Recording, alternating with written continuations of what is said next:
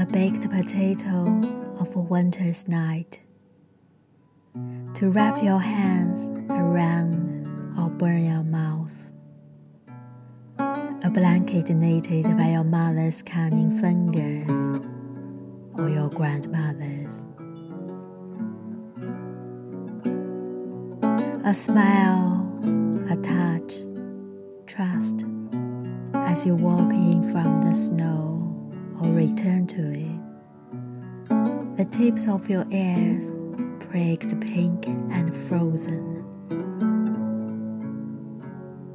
The tink, tink, tink of iron radiators waking in an old house, to surface from dreams in a bed, burrowed beneath blankets and comforters.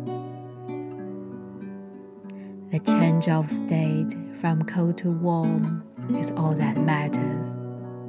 And you think, just one more minute snuggled here before you face the chill. Just one.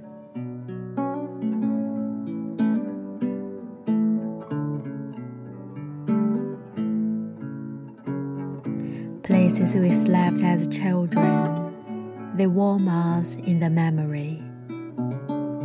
We travel to an inside from the outside, to the orange flames of the fireplace, or the wood burning in the stove, breathe as on the inside of windows, to be scratched off with a fingernail, melted with a whole hand.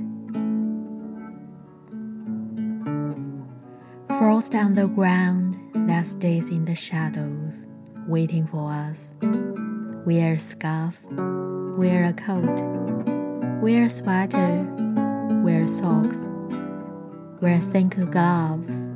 An infant as she sleeps between us.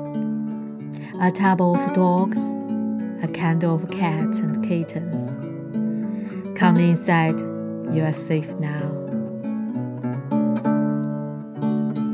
A kettle bubbling at the stove. Your family or friends are there, they smile. Cacao or chocolate, tea or coffee, soup or toddy, what you know you need, a hazy exchange.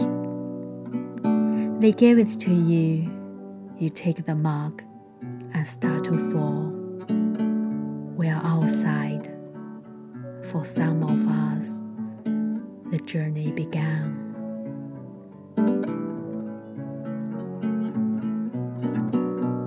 As we walked away from our grandparents' houses, away from the places we knew as children, changes of state and state and state, to stumble across a stony desert or to brave the deep waters, while food and friends, home, a bed, even a blanket, become just memories.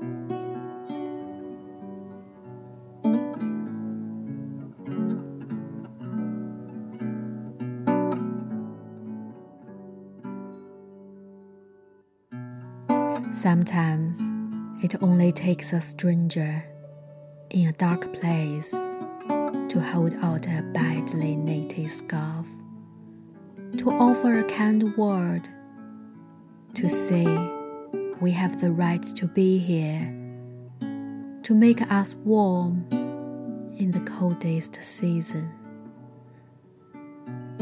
You have the right to be here.